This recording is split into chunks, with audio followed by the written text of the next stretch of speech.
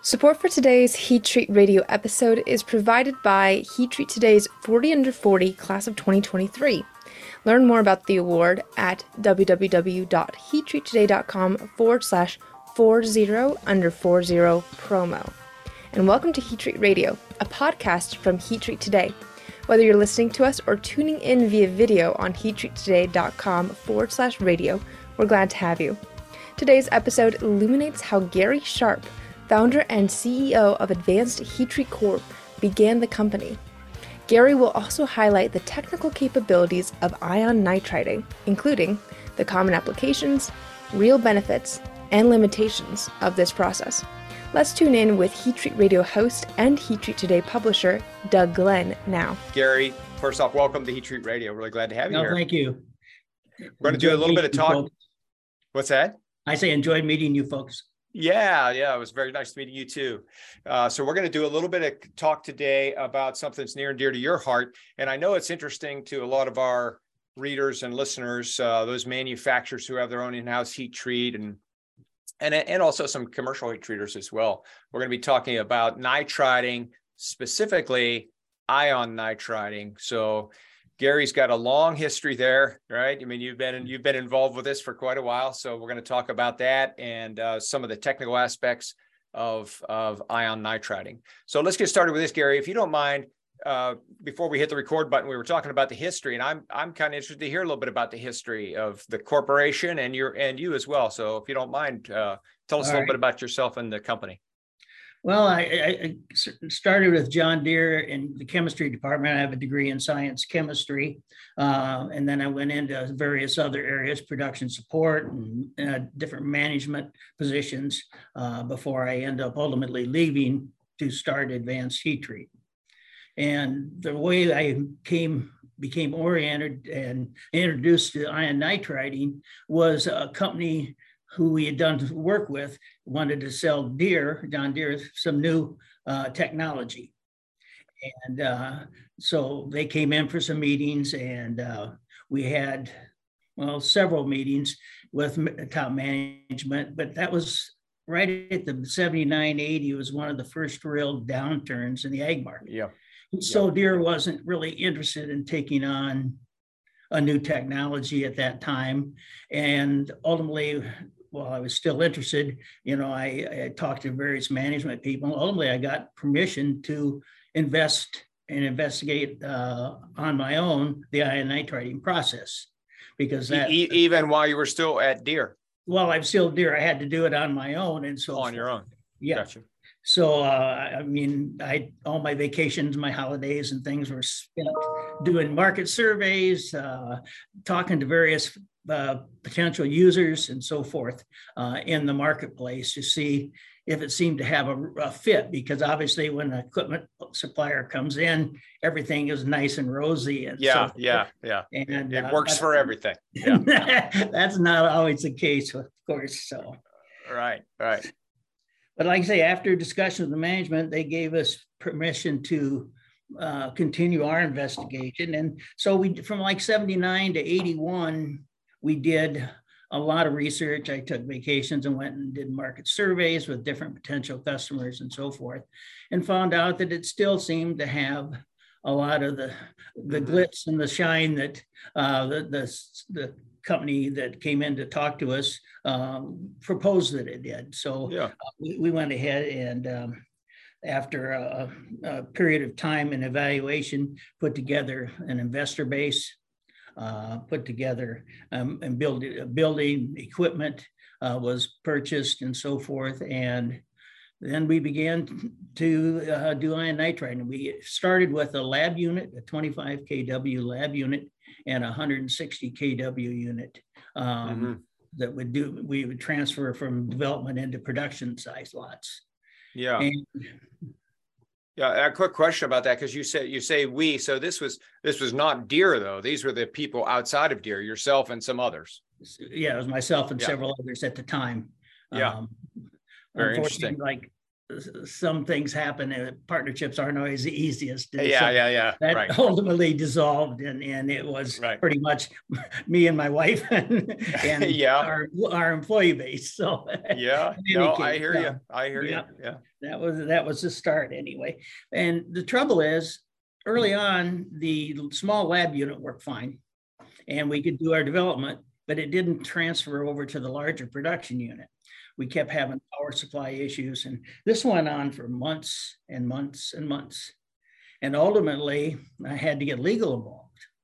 And that churned around for over a year, probably. Here we're trying to have a startup business, and at the same time we're fighting with everything else. The building came together good, the lab we put in worked good, but we just had issues, and we weren't aware of it, and we weren't aware of how many pieces of equipment had been sold in the marketplace by this company, and until we got into legal, and then we started having more serious discussions. But ultimately, they replaced the power supplies with a new source, and consequently solved the arc suppression problems and some of the things that were taking place. Because basically, what would happen, we get into the range of an unstable arc discharge, and instead of heat treating, we were melting the parts. And unfortunately, we couldn't keep many customers doing that. So no. That got resolved. We got additional equipment in the settlement and so forth, and then we took off. Yeah. Now that was, when did you actually start the company then? I mean, when did the lab and the production? 81, 82 timeframe. Yeah. Gotcha. And we had, from the market surveys, we knew there was considerable interest, and obviously went back to some of those folks and started doing some development work with them, particularly on applications where ion nitriding was a significant advantage over some other treatments. Because where I was, the plant I was at in Iowa, they were doing gas nitriding on cylinder liners. But again, like you say, with the market going south for a while, they weren't interested in any new technologies. And so just continued to do the gas nitriding. Right. All right. So you ran through a little bit of legal issues, got that. When would you say, Gary, was the first time that you really felt like, okay, we're up and running, we got the, pedal to the metal, so to speak? I think last week, maybe. yeah. No, I hear you. It took a while, but in our investigation and so forth, and we found out that they'd sold quite a few pieces of equipment, and they'd all been mothballed and put on the shelf. And in a way, it was a bad deal, but it was good for us because we had the solutions to fix them. So I went around and purchased equipment 10 cents on the dollar and bought additional capacity. And we'd get up around 70, 80% of capacity on one vessel, and I'd go buy another and get it set up and established in our plant. So it worked out quite well for us, being dumb and stupid, I guess, at the same time. Well, you did the proverbial made lemonade out of lemons, right? I mean, something like that. Yeah, that's great. That's very good. Kind of evolved over time. I mean, we've got 50 plus units now, ion nitriding as well as gas nitriding and so forth. But the nitriding field has been our baby for many, many years. And we've done a lot of development with other suppliers and so forth to make sure that the applications that they have got the right process. Gotcha. Very interesting. Yeah, appreciate you sharing that. So let's talk a little bit about nitriding, generally speaking. Then I want to hone down in a little bit more into ion nitriding, because we're going to assume that people that listen to this don't necessarily know the difference. And I think that's probably a safe assumption. Most of the world doesn't know the difference between, ion nitriding and any other type. But let's just and we don't need to spend a lot of time on this, but just on a high level, Gary, if you don't mind, just tell our listeners, what is nitriding? What is that? What are we doing, and why do we do it? Nitriding is a case hardening process, and it is used on a variety of components to improve wear, abrasion resistance, fatigue strength, and so forth. And it's generally a lower temperature process than, say, carburizing or anything like that.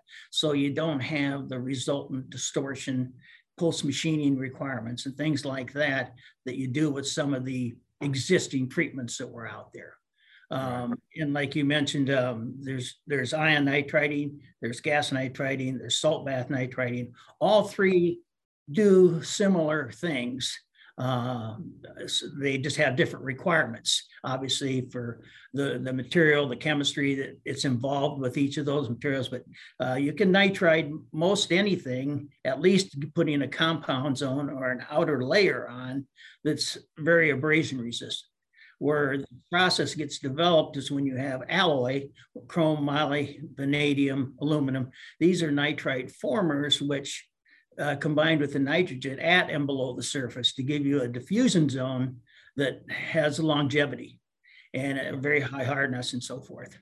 Right. So in the simplest terms, nitriding, right? I always try to explain to people that don't know it, because you've talked about case hardening and diffusion zones and things of that sort, which is probably Greek to people, but to some people. But in one sense, what we're doing is hardening the surface of a metal by infusing nitrogen. Basically, that's about the simplest way we can say it. So that's what it is, and it's done in a variety of different ways. And that's what I wanted to ask you a question about. This, it can be done. You mentioned already gas nitriding. You mentioned salt bath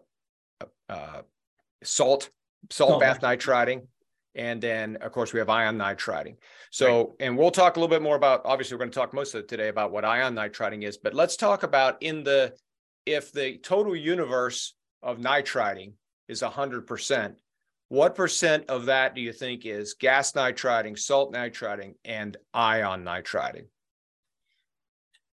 Best guess. I've heard different numbers. Ion nitriding has grown significantly over the years. Up until that point, it was probably gas nitriding and salt bath nitriding were probably 70%, 80%, I would guess. That's right. Yeah. And I just wanted to give people a perspective, because this is, ion nitriding has been around a long time.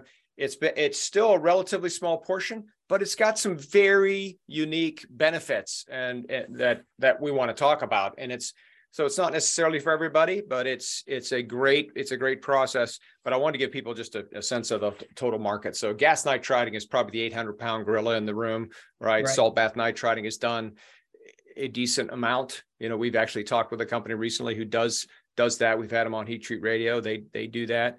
And ion nitriding is one very important one it's kind of neat, actually. Mm-hmm. I've actually seen some ion nitriders in action. So it's quite visual, the purple glow and so forth.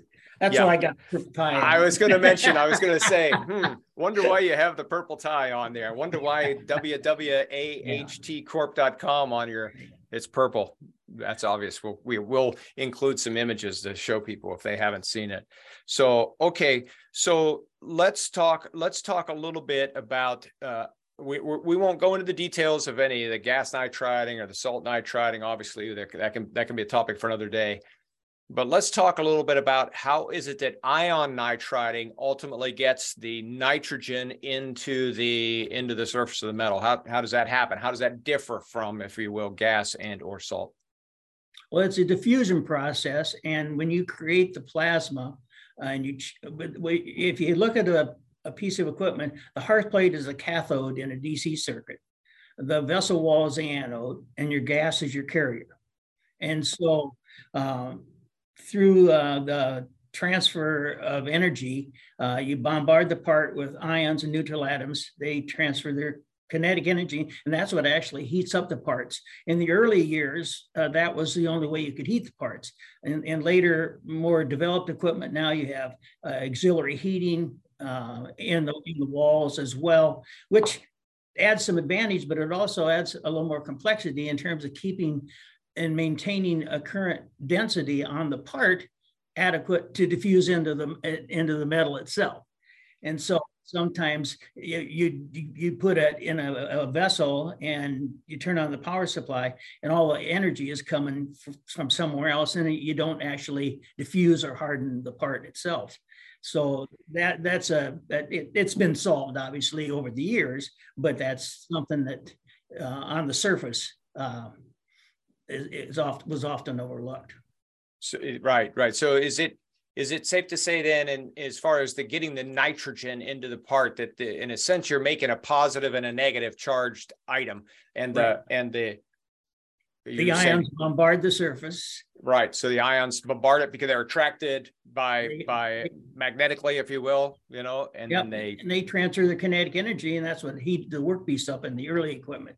Like I said, in later equipment, they had auxiliary heating as well in the chambers, but. So, right. Okay, good. So what are some of the more common applications? I know you started out there with John Deere, obviously, right? They were interested. Is it mostly agriculture or is it other stuff now? No, by no means, because when I was still at Deere and left Deere, we made sure we didn't have conflict of interest. So I didn't even solicit any Deere parts at the time. Okay. And that went on for quite a few years. And, since we've done parts for them and so forth. But anything that has high wear and abrasion, one of the advantages that we haven't talked about is the ability to selectively harden and the ease of masking.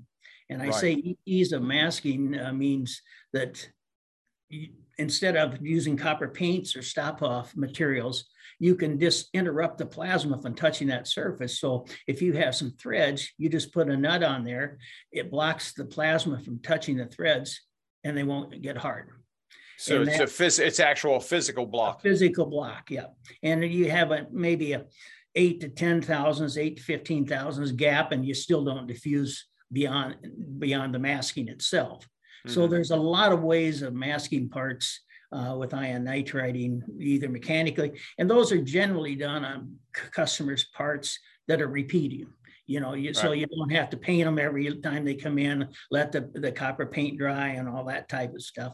We just would use mechanical masking and just use them over and over, and they basically last forever.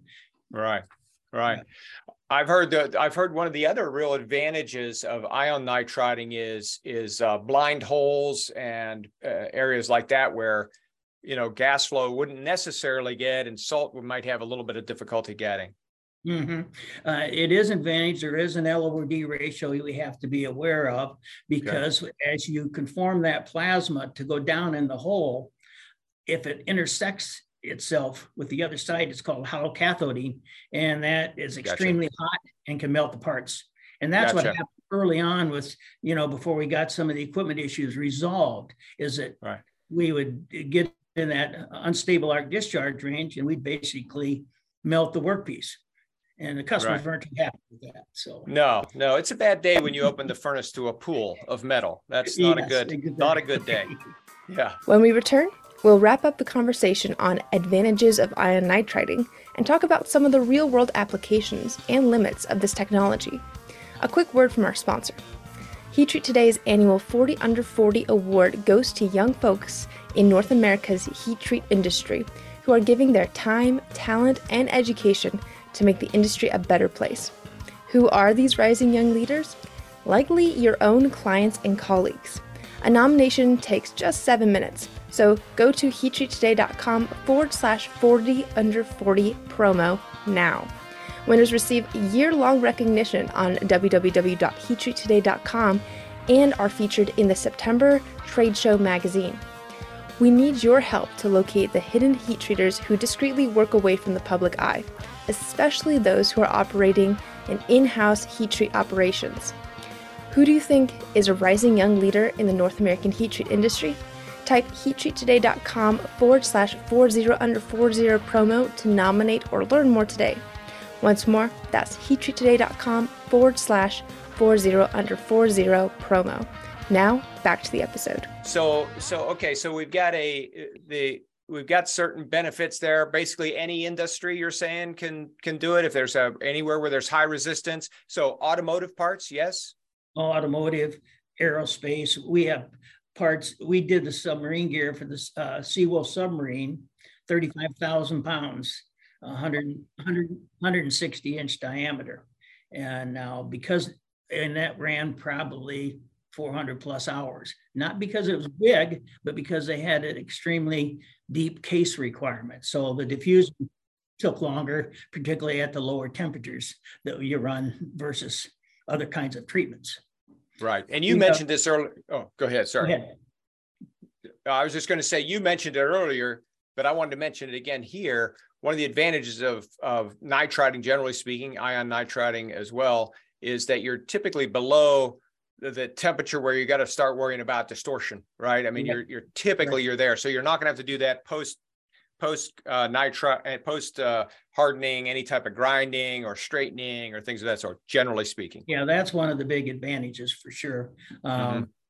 We found that a lot of customers, and that's one of the reasons they transitioned out of one process into ours, was because we eliminated some subsequent operations, which they typically had to have, which reduced their cost, even though it wasn't a direct cost in nitriding.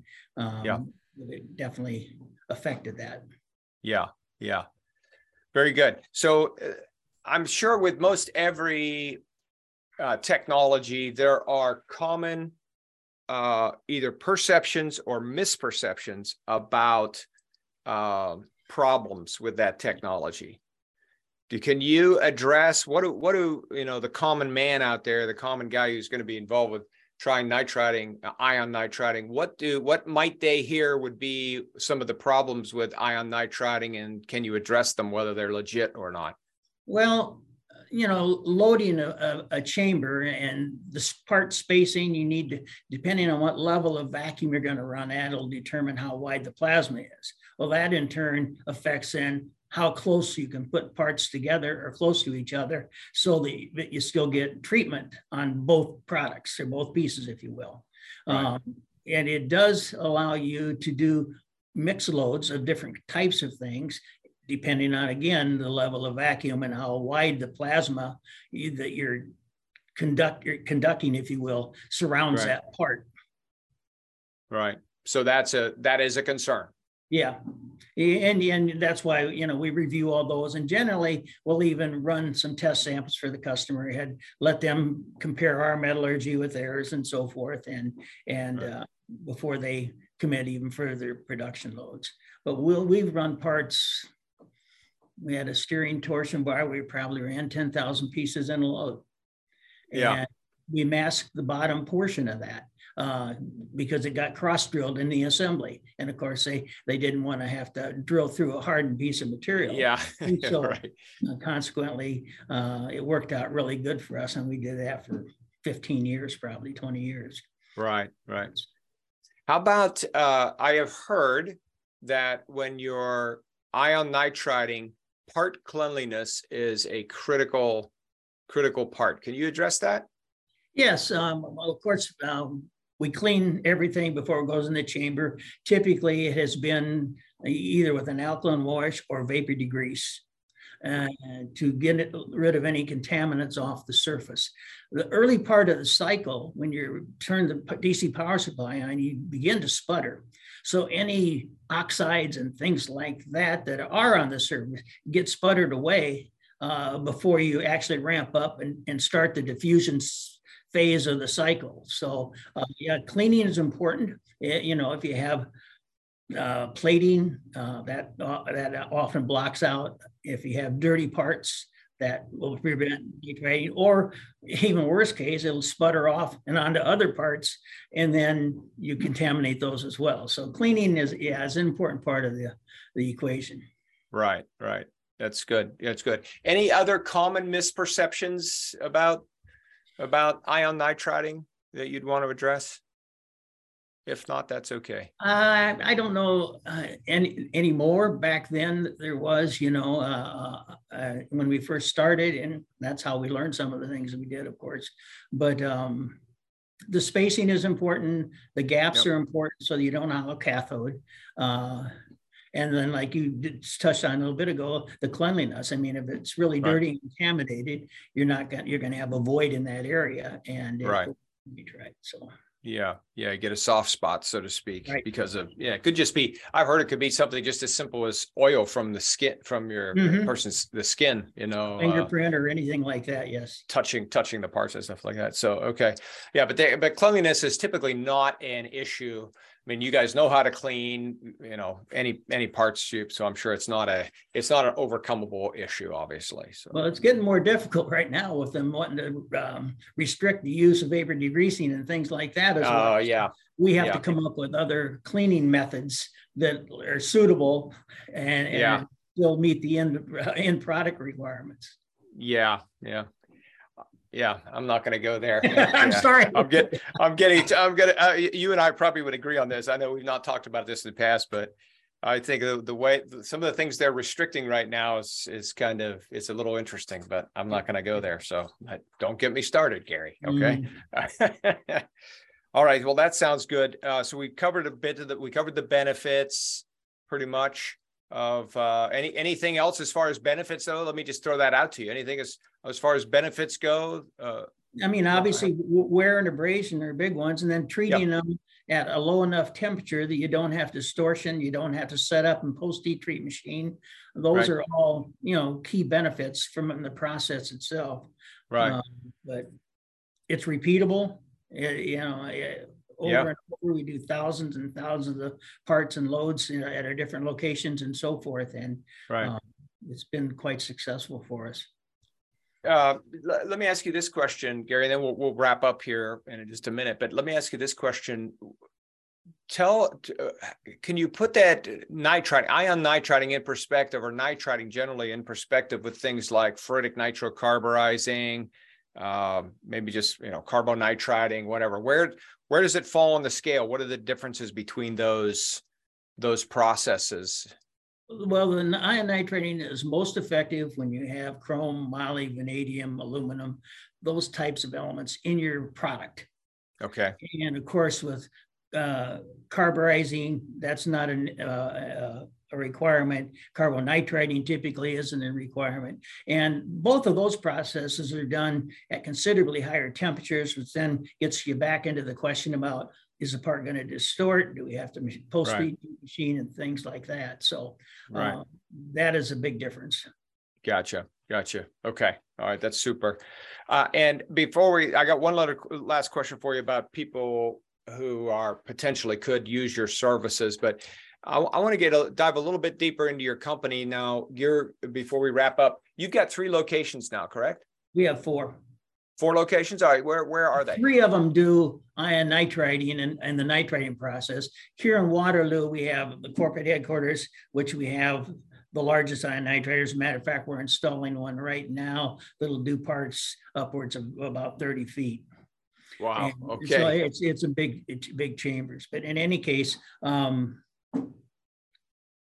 you got Waterloo, Iowa. Waterloo, and we have the 2 facilities here. That's where we started. Gotcha. It was risky enough leaving John Deere without going somewhere else. Then we added Michigan, and Dr. Rolinski was our key go-to guy up in Michigan. Ed Rolinski, he lived with me for a year and a half. Did he really? That's pretty cool. We were building the facility in Michigan so he could go back to it. Okay, great. And then we started a plant in Coleman, Alabama.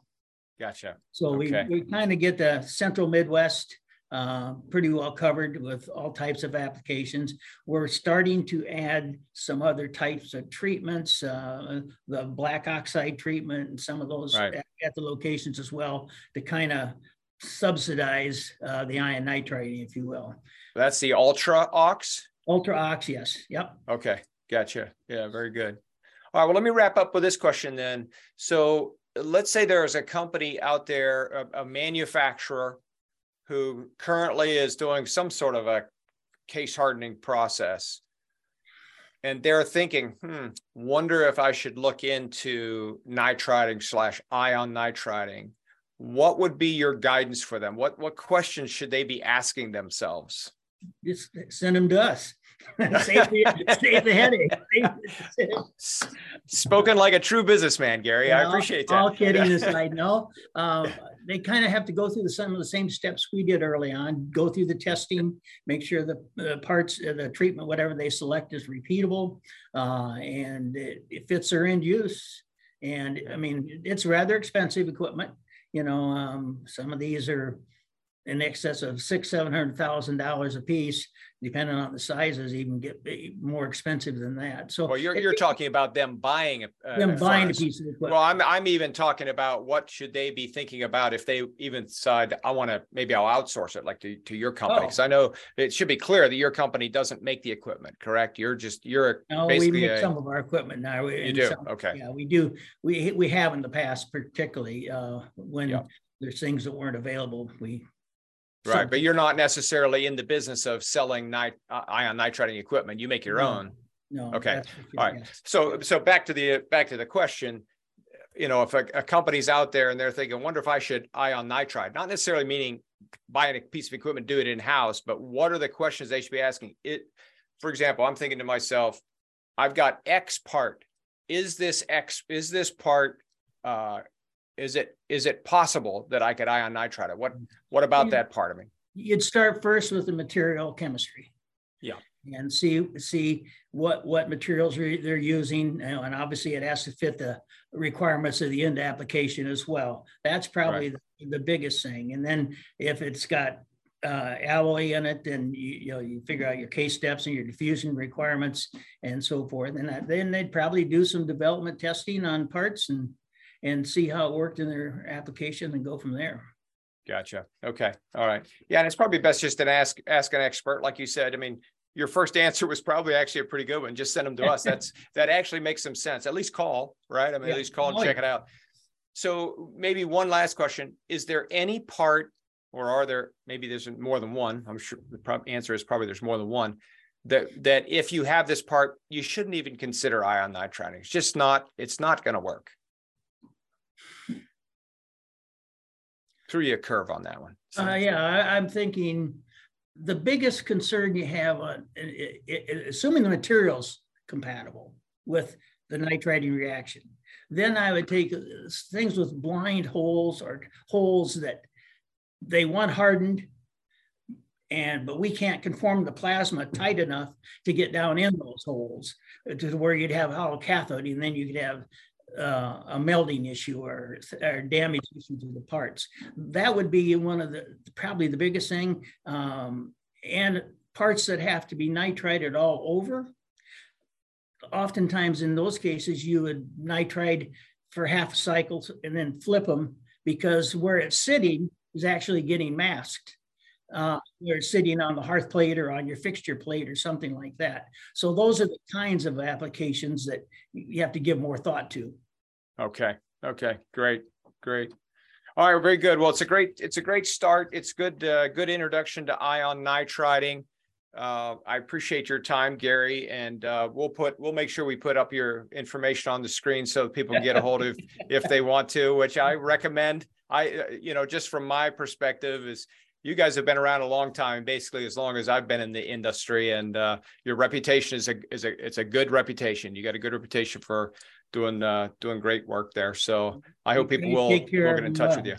And we try to take care of them, and we stand behind our work and do what people expect you to do. Yeah, exactly. You do the right thing, which is important. All right, Gary. Thanks very much. Well, thanks for your time. You take care.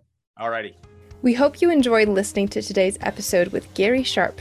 Give Heat Treat Radio a 5-star review or like on Spotify, Apple Podcasts, SoundCloud, iHeartRadio, Podbean, or the website www.heattreattoday.com/radio.